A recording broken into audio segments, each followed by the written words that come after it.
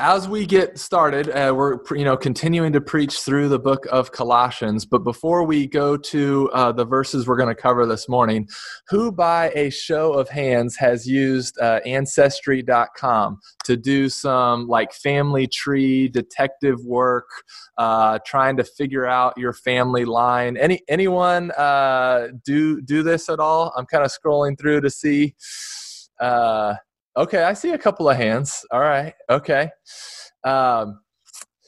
I haven't done it, but it does seem kind of fun and interesting, right? To trace your family tree backwards and see where you came from and essentially who all you are related to. And even now you can do DNA testing if you trust them with your DNA. Britt has some concerns about that. You can talk with her. But if you trust them with your DNA, you can even do that. But on Ancestry.com's homepage, this is their catchphrase, okay? I'm gonna try to be fancy here again and pull up their catchphrase. So this is what you see on their website. It says, every family has a story, find yours. Every family has a story, find yours. And I think these sites are getting more and more popular because isn't that what everyone is looking for? They're looking for their family. They're looking for their story. They're looking to find kind of what story they are a part of so that they can figure out the role that they play in it. And so imagine what it would be like to discover that there was someone famous in your family tree. That would be pretty exciting. And I think a lot of people go into it kind of hoping that they might discover like someone really famous or important in their family line. So I read an article, I think it was a blog on the website, and it said it was about this average guy from Boston, okay, quote unquote average. I didn't call him average. The article called him average. But if he is from Boston, we could probably say he was an average guy.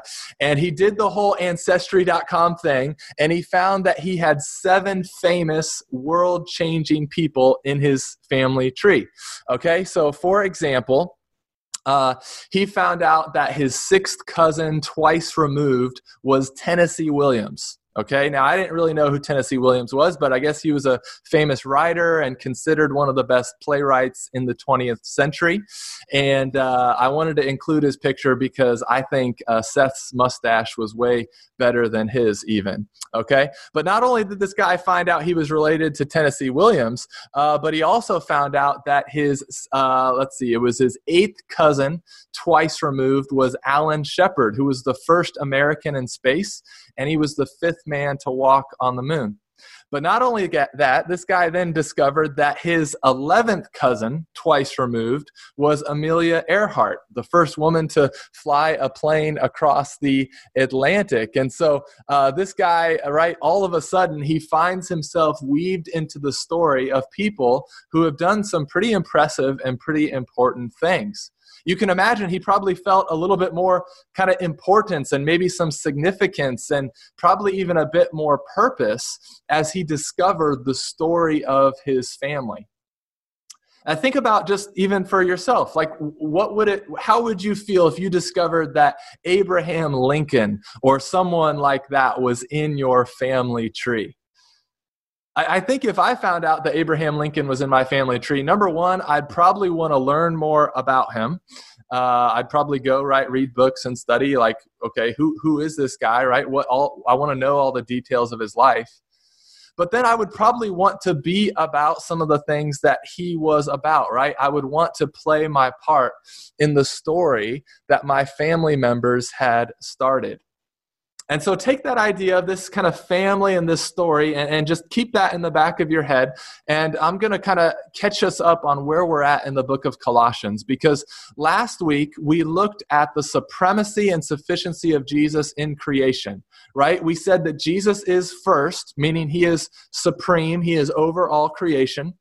We also said that Jesus is enough, meaning he is sufficient to sustain life and hold all things together. We then said that all is for him, meaning his glory is our purpose and his presence is our destination. And now this morning, we're going to keep going with this theme of the supremacy and sufficiency of Jesus, but Paul is now going to pivot in his writing to the Colossians. He's going to pivot from Jesus being supreme and sufficient in creation to now Jesus being supreme and sufficient in redemption. Or you could say it this way, that Jesus is supreme and sufficient in creation, and he is supreme and sufficient in the new creation. Because here's the truth that should really just rock your world this morning. It should shake things up for you this morning. As I have been studying and tracking your family tree, now don't ask how I got your DNA, right? But as I've been studying our family tree, and for those who have put their faith in Jesus, as I've been studying this, right? People who have put their faith in Jesus, they now have someone very significant and important in their family tree. They have essentially cosmic royalty, a world changer in their family line. Because you see, and I'll pull up this slide here, because Jesus has begun a new family with a new story that you are a part of.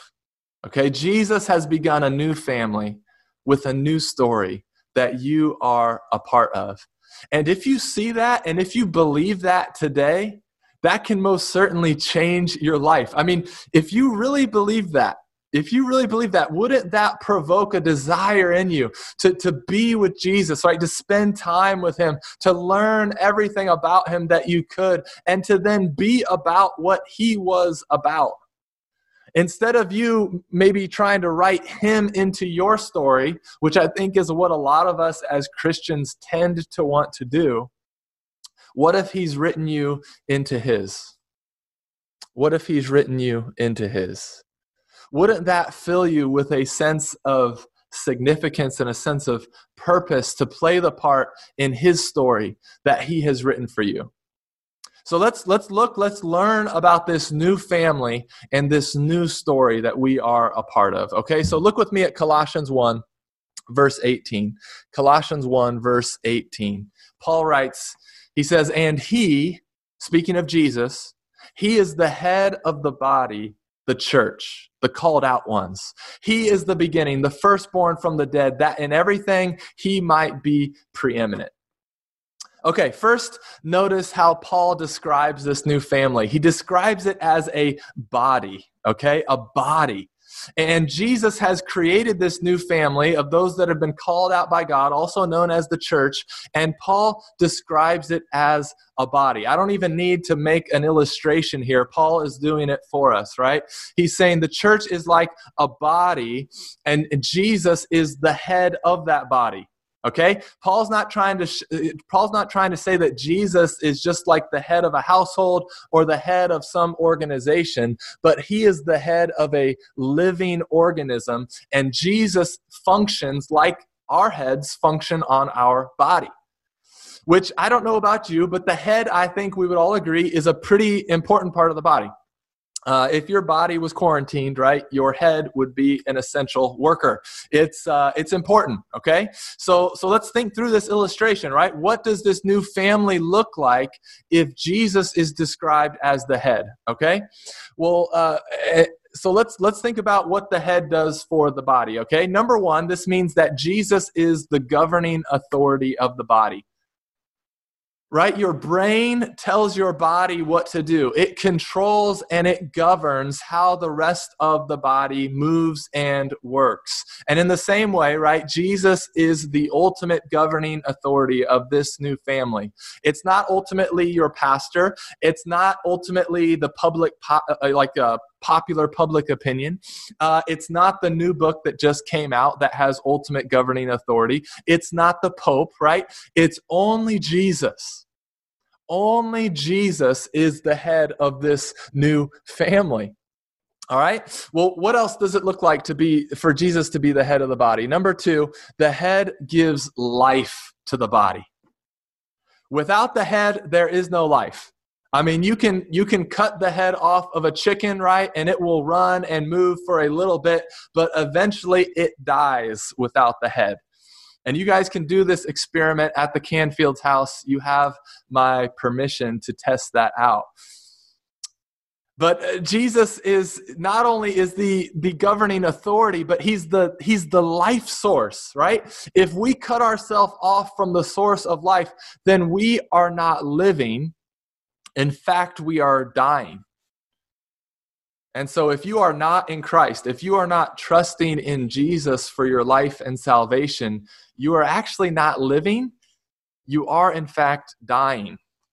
And your body has been telling you this, that you're dying, right? Ever since probably age 25, your body has been telling you that you are dying. You've been like a chicken running without a head. And hey, on this earth, you can maybe do that for 80 or 90 years if everything goes great for you. But then after that, that's it.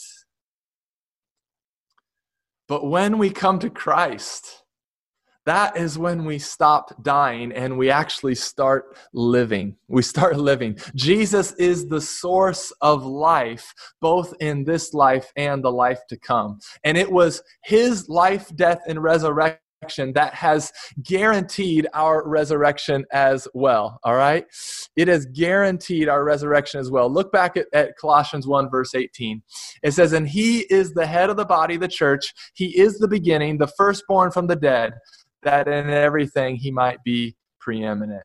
Okay, after going to the cross to pay the penalty for sin, 3 days later, Jesus rose from the dead, and his resurrection guarantees his family's resurrection as well, right? Paul said he's the firstborn from the dead, and that would signify that there are more resurrections to come. Amen, church? Like that is good news. So yes, Jesus is the source of life for us here and now, and we live now by being connected to him, but his resurrection has guaranteed ours in the life to come. And this is amazing, church, because what this means is that this life is not all that there is. If this life was all that there is and was, then the story of our family would be very different. But we live knowing the truth that Jesus' resurrection has guaranteed ours, and we live knowing that there is a life to come. And for those who are in Christ, who have put their faith in Christ, they will be raised to everlasting life with him. And therefore, we do not live in this life like this life is all we have. We live like we just started living. And we live today with the understanding that right now we are being prepared to dwell in the good and glorious presence of Jesus forever. That's what you're being prepared for. You're being prepared to dwell once again in the good and glorious presence of Jesus forever.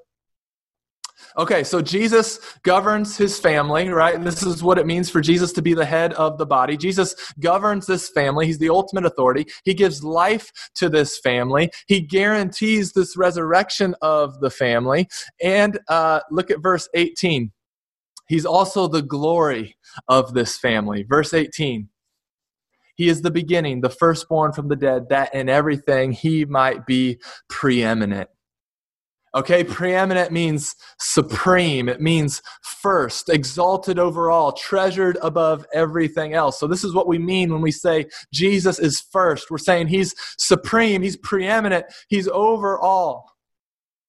Think about this. When someone asks you to send them a picture of yourself, maybe for a job or a directory or like an ID badge at your work, like what picture do you send of yourself, right? You send a headshot, right? Specifically your face. It would be like you don't send them a picture of your hand or your foot or the back of your neck. That would be really weird if you did that. But no, it's your face. It's your head that you put out there to the world.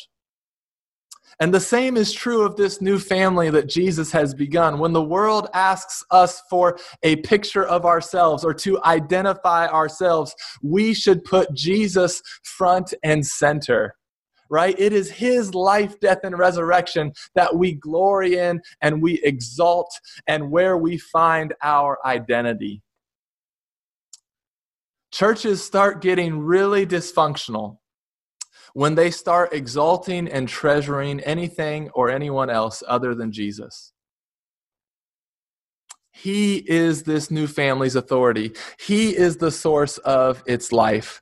He guarantees its resurrection, and he is the glory of the family. And you can see I started all those with the letter G, which is what pastors do for fun when they want a challenge. I at least didn't make it an acronym or anything like that, okay?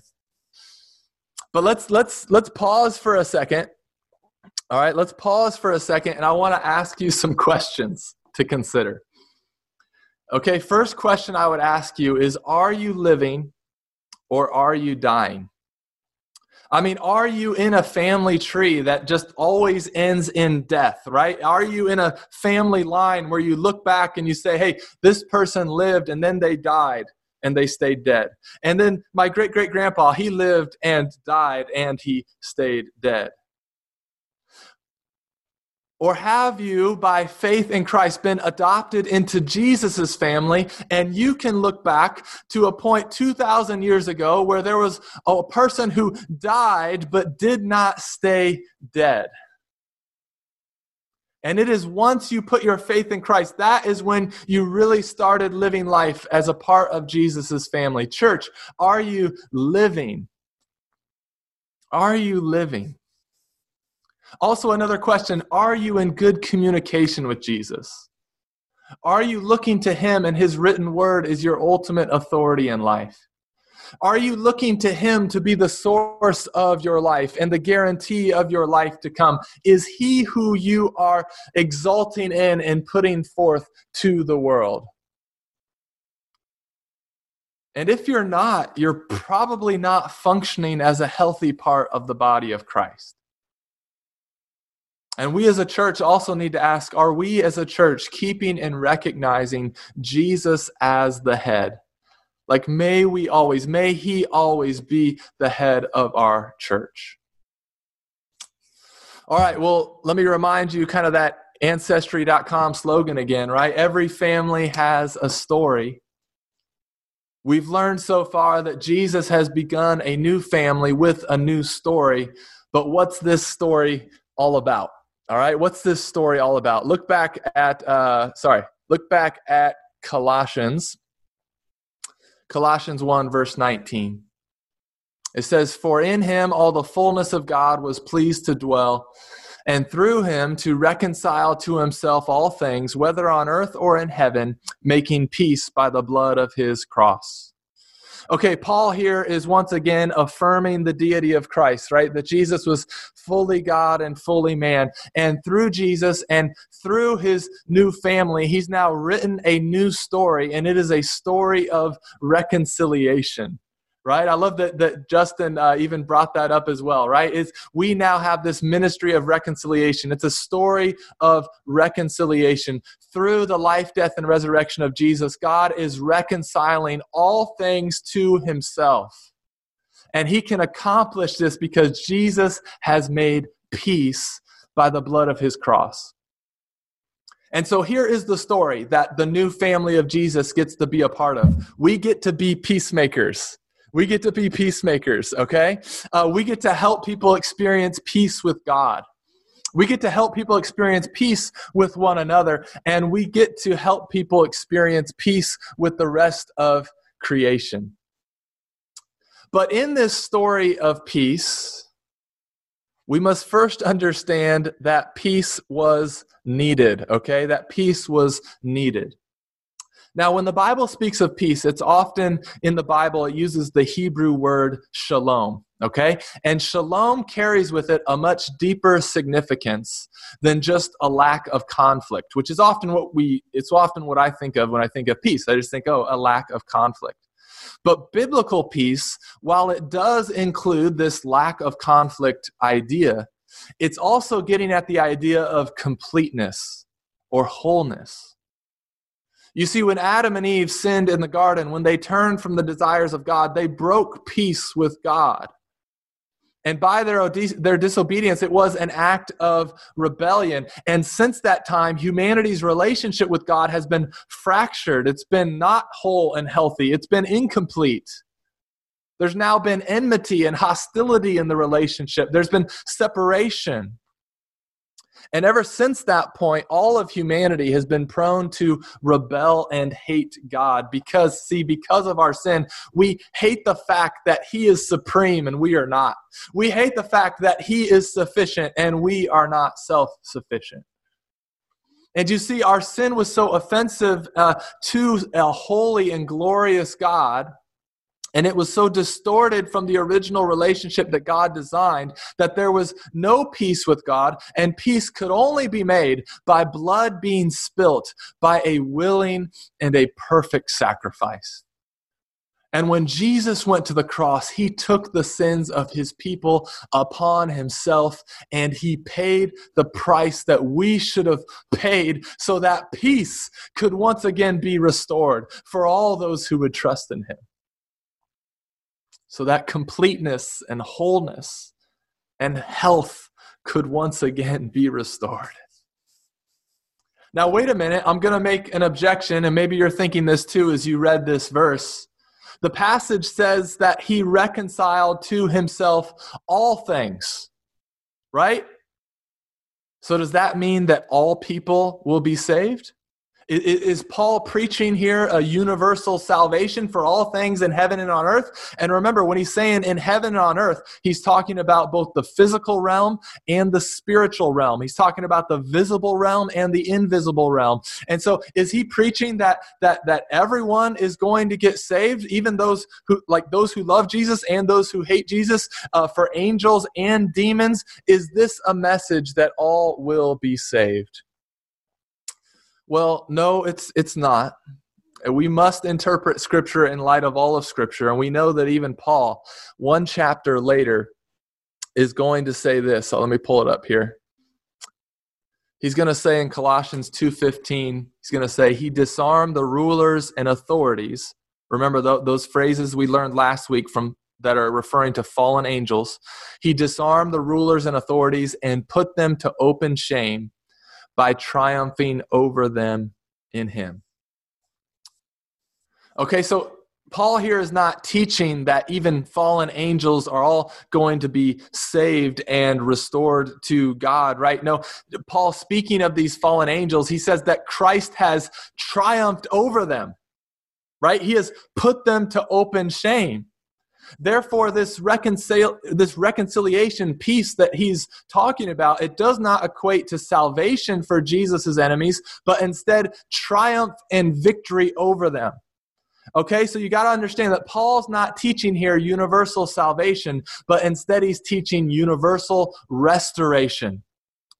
And this restoration will be obtained in the physical and spiritual realm by either Jesus saving by grace through the blood He shed for His people, or by His triumph and defeat of His enemies.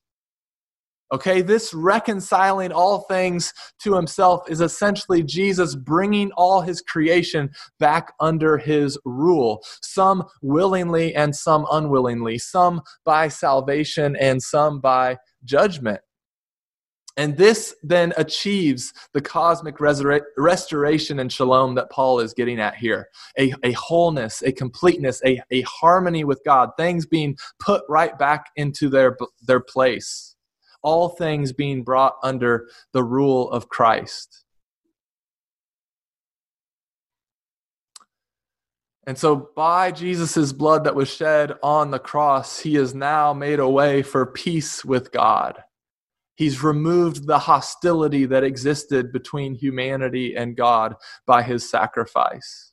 And now we get to be a part of this family of peacemakers that get to take part in the story of seeing peace with God spread to more and more people across the world, both in Franklin and in France. And one day in the new heavens and the new earth, perfect shalom, perfect completeness, wholeness, and peace will be experienced in the presence of Christ. Paul, when he wrote to the Ephesians, he said, "For He Himself is our peace." who has made us both one and has broken down in his flesh the dividing wall of hostility. This is the story that we are a part of.